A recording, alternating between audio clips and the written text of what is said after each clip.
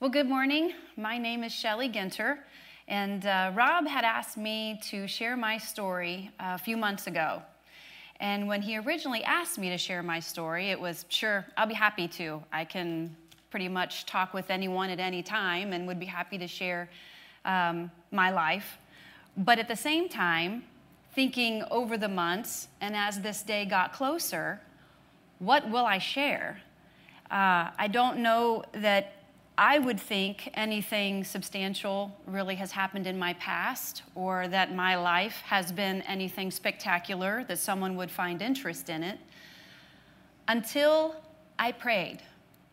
And I really just asked God, the life you've given me, I am so very thankful for. And it's because of him that I'm even here today. And with that, maybe this isn't about me. It's about what I've been through, thankful to the opportunities that God has given me. And it's his story through my life that I'm sharing. So I'm excited about the opportunity, hesitant about the opportunity, and a little nervous, to be honest. But where does it begin? 52 years ago, when high school sweethearts decided to get married in Covington, Ohio, and grow a family, I being the firstborn, and then my sister came along 4 years after me. I don't know that they knew what they were getting into with two little girls, very busy little girls. But one of the things that they did, to keep us occupied was dance. So we danced a lot, and that kept us busy. Mom liked Stevie Wonder. She liked the Nelsons.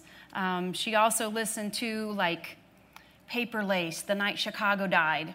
Dad was more into The Who and Iron Butterfly. They really probably should have stopped when the Steppenwolf album came on and I began to dance to Born to Be Wild, because that was probably the theme for my life that moment on. They moved us to Piqua, and I went through the Piqua High School, Piqua City School systems, and they taught us to work hard. They taught us that you need to be respectful and that nothing is ever given. Be kind, be thoughtful, and do the best you can do. And so my sister and I did that through school. I was in Girl Scouts and had an opportunity for 4-H. But the one activity that I probably had the most fun with was band. Now, I didn't play an instrument because I wasn't coordinated enough to do that, but I could dance. And one of the pieces in our band was a front line called the drill team. And if you think of the drill team, it integrates flag movement and dance movement and then the Rockettes kick line. And that's what I did for 4 years. Enjoyed it, enjoyed practicing and fellowshipping with my friends and traveling. And the Piqua Marching Band was a pretty good band. They were actually asked to go to the Bengals games a couple of times, and we opened and did halftime shows for them. So in '86, I graduated and still dancing, which is what probably helped the next transition. There were a couple of venues in the Miami County that were dance facilities for youth to go to. And one of those nights was at one of those venues, and there was this guy dancing on the stage. And, the guys I went to school with, they liked to dance, but it was slow dance. They didn't have a lick of rhythm. But this guy could dance, and he danced the fast songs, and it was like, wow, I want to know him, and he's kind of cute, too. Well, that guy happens to be that gentleman sitting right over there, Gary Ginter, who caught my eye and my attention, and to think that we started our dating lives dancing. We dated for 2 years, and he asked me to marry him in '88, and we got married in '89. And little did we know that the vows we were making that day, 31 years ago and some months, at the Covington Church of the Brethren, where we were married, the for better, for worse, for richer, for poorer, and for sickness and health, would be tested. and tested in a way that I feel so lucky that I had a partner to lean on during these upcoming years, because we didn't anticipate what was going to come. Look forward to it, excited about it, but had no idea. And what a union God made by giving me such a strong person and partner to be mine and to help me, and for me to help him into his future journey. So we got married and we moved to Sydney. Gary worked third shift at a corporation. I worked in retail. And those of us that are in the retail service industry, you work every day, 12-hour days, except one, which back then was Christmas Day, was the only day we weren't working. He, again, was on third. I was on first. We saw each other on breaks and tried to coordinate lunch or dinner meetings. Decided, let's have a baby. Let's grow our family. And I knew I wasn't going to be able to do that working retail hours. So I decided to go back to school, and I got a job in banking, working in the collections department. You get thick skin working in collections, and learned pretty quickly, about 6 months was all I needed to try to find an opportunity out of collections into another area of the bank. But what that did do is afford me the opportunity to go back to school, because banking helped me pursue my career in finance. And in order to have that, I needed to get my bachelor's degree. I had gotten my associate's degree earlier in my career when Gary and I were dating, actually at a junior college. But this time, I was wanting to accelerate the program. We wanted to have the baby, found out that I was pregnant, so went back to school at Urbana University, and after 5 years, got my bachelor's degree in finance. Wasn't easy, it was hard. You know, Gary was able to get on a first shift schedule. I was working 45 hours a week at the bank, going to school at night, trying to do what I could with a baby and feedings and homework at midnight. So Gary and I would take shifts, one night on, one night off, one night on, one night off, but we found a way to do it. And, you know, even though we didn't have a lot of money, it was always fun to go and find 50 cents in the car seat and run over to McDonald's and get 2 ice cream cones. But that's what we did. We found a way to make it work. We were committed, and we had this new little one that we needed to teach too. 3 years after that, I actually found out that I was pregnant with our middle son, Garrick, and now we had 2 boys. And I remember finally graduating and walking down the aisle at Urbana University with Darian and the boys in the mezzanine, and they were just waving proudly, and it was like, wow, all that hard work, all the lack of sleep, just really putting your nose to the grindstone. I could not have been given any amount of money but to see the smiles on those 3 faces. It just really, I think that's the pride that I felt, and that was God's blessing that, you know, here they are, here I am, and this is where we're going together. So the corporate path in finance took off, and you put in a lot of hours. There's certifications. I was in corporate banking. Gary has moved on and doing some other things in his professional career that kind of afforded us the opportunity to give more to our 401k. And by contributing to the retirement plan that we thought we were going to have, opened up some opportunities to invest in a business that we now own. However, in 2010, we had an opportunity with one of my corporate clients that I had been working with to talk about his business. And it was through an annual review that I had with my customers to ask them, what are your goals? You know, what are you going to be doing here in the future? And this gentleman, unfortunately, didn't have anyone within his immediate family who succession planning could come in and that he could help coach into new ownership. He was really upset and he was very depressed. And he said, you know, what will probably happen is some outside investment firm's going to come in, going to buy this business. The employees will get let go, the equipment will be sold, the assets will be stripped, and there'll be nothing left of my dream. And it really hit me. And I thought, you know, that's a shame. And Why would you displace 9 to 12 people who are also trying to build their dreams? Maybe this was, again, God talks to us in amazing ways. But for all those years I was growing my career and being thankful for the blessings, maybe I wasn't always listening. And it was like at that conversation, at that point, it hit me, why does he have to do that? Now, I don't have a pot of gold sitting in the backyard, but Gary and I have strong backs. And Gary's been learning a lot about business and logistics and quality and assurance and in all of the evolution that he's taking in his career, and that what I know in finance and corporate structure, why wouldn't we be able to help him out a little bit? So you can only imagine when I go home and say at dinner, the boys around the table, Kylie is now 7 years old. Hey, honey, what do you think about quitting your current job and owning a business? I think Gary first probably thought if I stopped somewhere to have a glass of wine or if I was just kidding him.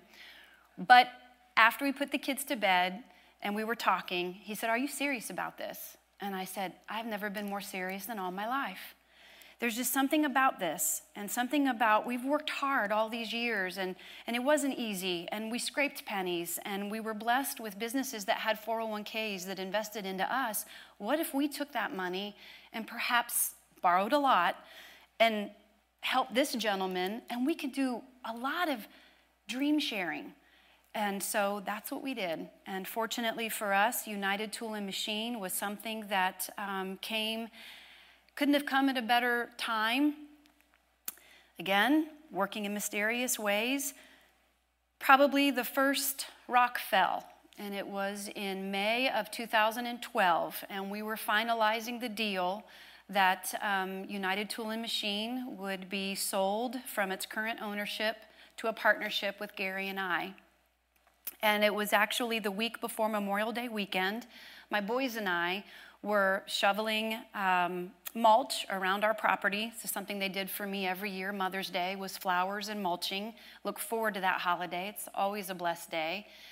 And was getting ready for work on that Friday morning, And I noticed a lump on the side of my belly here. I was actually tucking in my shirt. And it hit me that, oh my gosh, what is this? It's a really hard lump. I don't know what that is. And here's the ironic thing. I can tell you anything about corporate finance. I can tell you what federal clearinghouse district we are in the state of Ohio. I can help you accelerate your receivables. I can tell you how to calculate the Federal Reserve rate and EBITDA. But I have no idea what's on the left side of my belly. And I have no idea what this is. It's just crazy. So I go to work, and while I'm at work, I ask some of my coworkers who are friends, what do you think this lump is? What do you think this is right here? And in their faces, I felt fear. And it was, that's not probably supposed to be there. You really shouldn't be here at work today. You should be at a hospital. And I'm a pretty healthy person. I don't think that's it. I'll just go to after hours. So I went to our hometown urgent care, and I was talking to the physician there, and she said, yeah, I'm not even going to touch that. That lump is not something that should be there. It is not normal. I don't know what it is. Nothing to be worried about, but you need to go back over to the hospital. So I go back over to the hospital, and I do have an MRI done on it. And it's a 3-day weekend, so you got to wait till the 4th day before the urologist can get back with you to tell you what your test results are. Needless to say, that was probably one of the longest holiday weekends that I wished would have been shortened immensely, because the waiting was hard.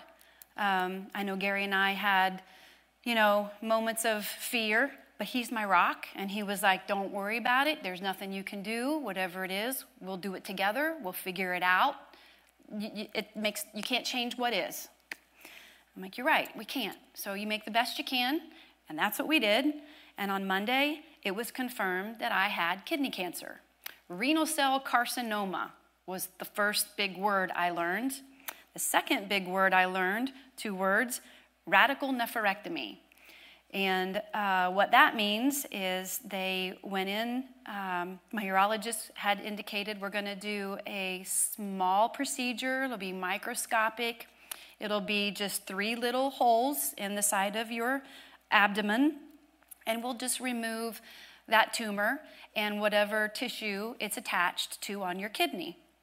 Okay, he has it. This is his profession, and I'm going to give him my life with the ask of God that he, is efficient with the urologist's hands and that we get it all.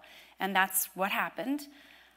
As I have since learned, I think it was 8-10-hour surgery, turned into a little bit longer because it wasn't that easy. It was the entire kidney, and it was a 5-pound tumor. And now I have a scar that's about 12 inches long across my abdomen. But they got it all. And there was no chemo, there was no radiation, there was nothing in the lymph nodes. So it was like, wow, you kind of feel like you dodged a bullet. And I was thankful, and I was appreciative, and it just made me want to probably grab life so much more fuller. But in a way that I didn't realize yet, was probably the best direction. In other words, I jumped right back into work, and I jumped right back into my volunteerism, and I wanted to be a part of every school function and a part of all the athletics, and busy, right? That's the way I'm wired. Stay busy, stay focused, hard work. That's what you do. It's hard to say no. Like, those 2 letters hardly ever come out of my mouth unless I'm raising my kids, and then they hear that often. But otherwise, that's how I think things maybe snowballed in a way, because that's the only way I can reconcile the second rock. And it didn't feel like a rock. It felt like a house. Kind of felt like that witch in The Wizard of Oz when the house came down. It was actually June of 2016. I take that back. It was in March of 16. And we felt a lump. And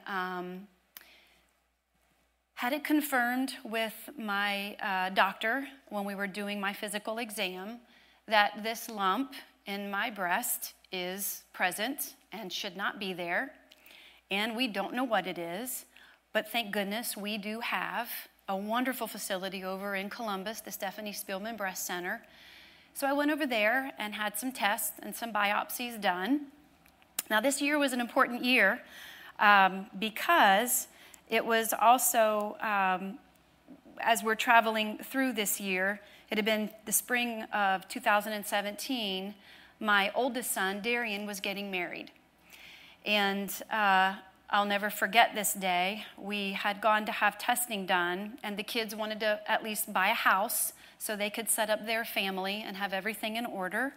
And so when I went and got the results, I asked them, obviously, to tell me right away, call me anytime. And the doctors always ask. I said, please, never hesitate. Anytime, any day, call. Well, we had just gone through the open house for the kids, and they were being approved. And so they were going to be able to buy their first time home together. And we were on our way home from that open house when my doctor called. And he said, I need to share some news with you. And I'm like, okay. Gary and I were praying, and it's like, okay, it's going to be good news. It's going to be good news. It was not good news. I had stage 3 HER2 positive breast cancer. And so another big words come in. What's HER2 positive? Mastectomy. And then you look at radiation, and then you look at chemotherapy, and it really hit me that, what am I doing wrong?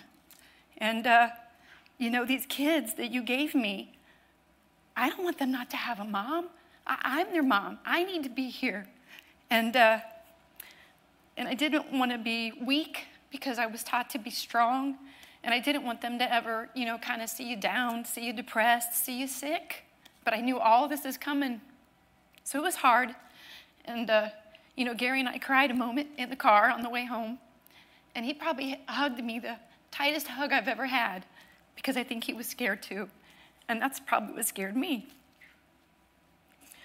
But what didn't scare me, which is probably the most beautiful feeling I've ever had, is a sense of calmness.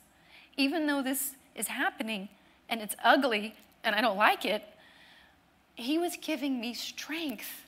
And I didn't know it at the moment. Of course, I think that's the human factors, right? You've got to reconcile everything that's happening physically, mentally. But if I had just inhaled the spiritual healing, I was getting it because I know I felt it. I felt so calm. Even though I was mad and scared, I felt calm. And so we went through the surgeries. Luckily, they did get it all. I don't have anything in my lymph nodes. That was the amazing thing. They took the lymph nodes of the 21 to 22 that you have up here in your arm. I had 12 that did have the cancer cells in them. So when I was having the mastectomy, they took those out and felt that they had all the damaged tissue and cancer that they could get removed. Now, because it was in the lymph nodes to begin with, the next question is, when do you want to start chemotherapy? Now, this has taken us probably 6 months into 2016. And at that time, you're healing from a surgery.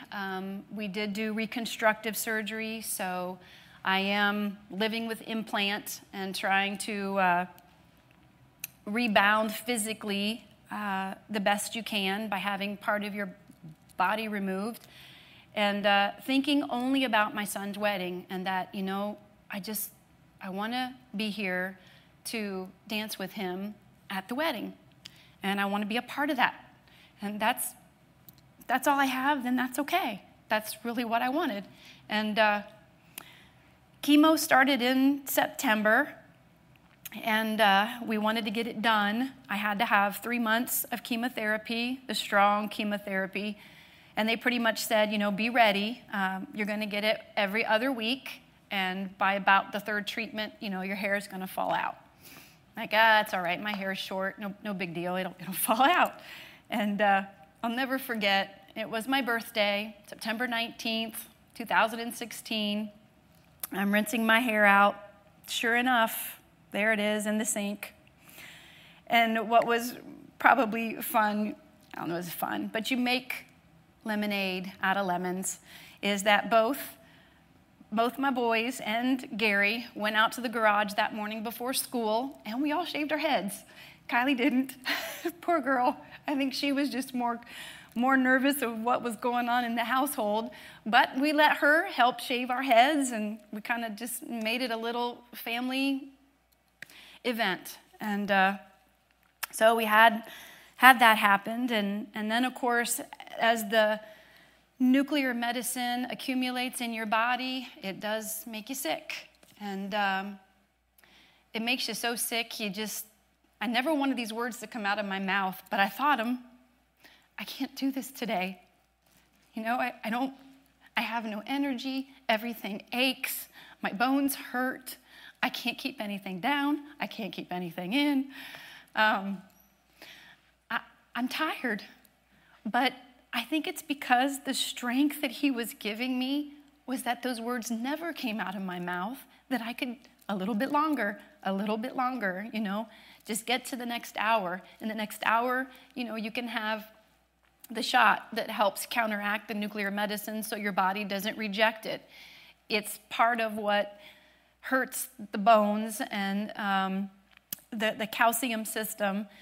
But once you get it and you can get through that, then there's a little bit of comfort. And it's like a really bad flu, but it gets better and better as every day progresses. So by about the fourth day after chemo, you feel pretty good. You just know it's only about 7 more days before you get to do it all over again. But I can never tell you that sense of calm. I always felt this, like, you're okay. You're just okay. Just listen to me. You're okay. And I think that was one of the hardest lessons, to remember that I'm all right. And then the next thing was, stop. Stop and listen. Stop and be a part of the moment. And it's not about how successful I am. It's not about what accolades or how many volunteer denotions I can be a part of. It's just the fact that God's putting people in my day for a reason. And perhaps it's been those channels or those avenues that I've met people, but did I pay attention? Was I really in the moment? Or was I just getting through to the next event, the next appointment, the next person? These are probably the lessons I've learned the most. God puts people in our day every single day. You never know when. Sometimes they need something from you. You just don't know it. And sometimes you need something from them. And we don't know that either. So that is one of the most blessed gift beyond this day, this life I have, is to say every night when I lay my head down, I didn't do so well today. I didn't take my time like I wished I would have. I didn't acknowledge the gentleman that held the door for me. I didn't wave at the lady that just waved because she thought I was somebody else, because I was not focused, or I was focused on something else and not being in the moment. And that's what we have to be cognizant of.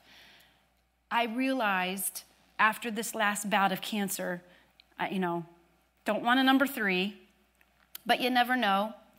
Not wanting to keep score, but hoping that these situations, these incidences, you look at what's good in them. You look at what can you take out of them and what can you share with someone else.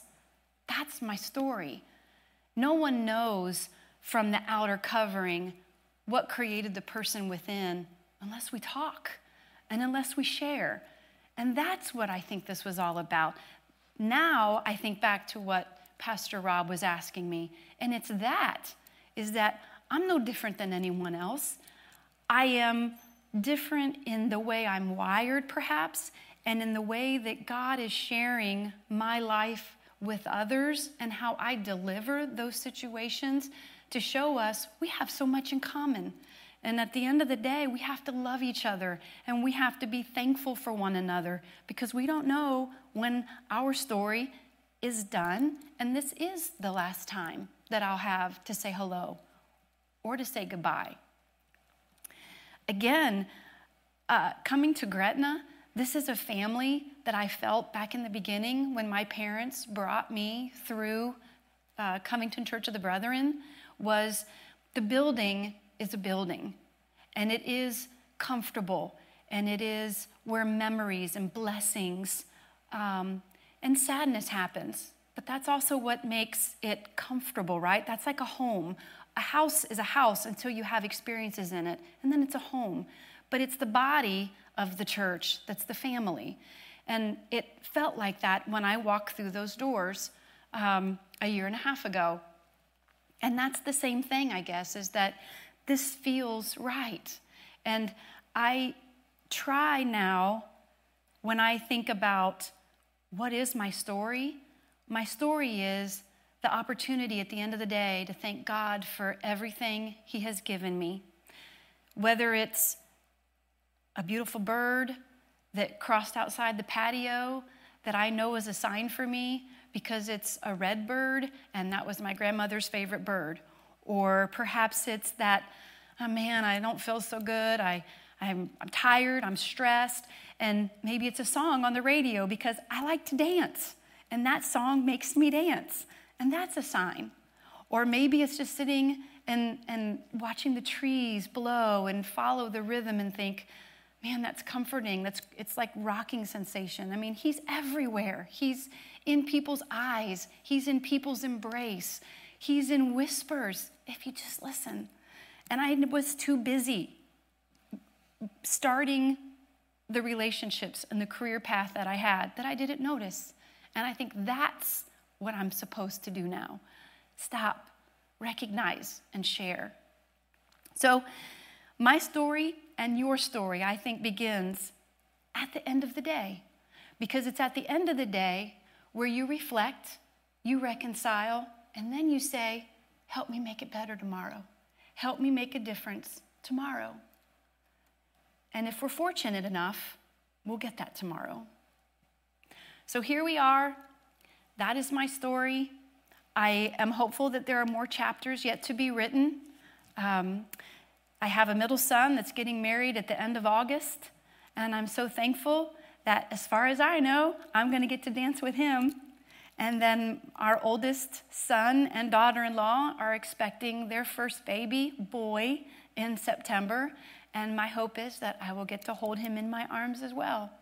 I get to kiss Gary in the morning, good morning, and I'll get to hug Kylie as soon as we're done. So I feel very fortunate for the blessings he's given me. And again, it's the people, and it's all of you now that are a part of my life too, and my history that I hope will be continued on into the future.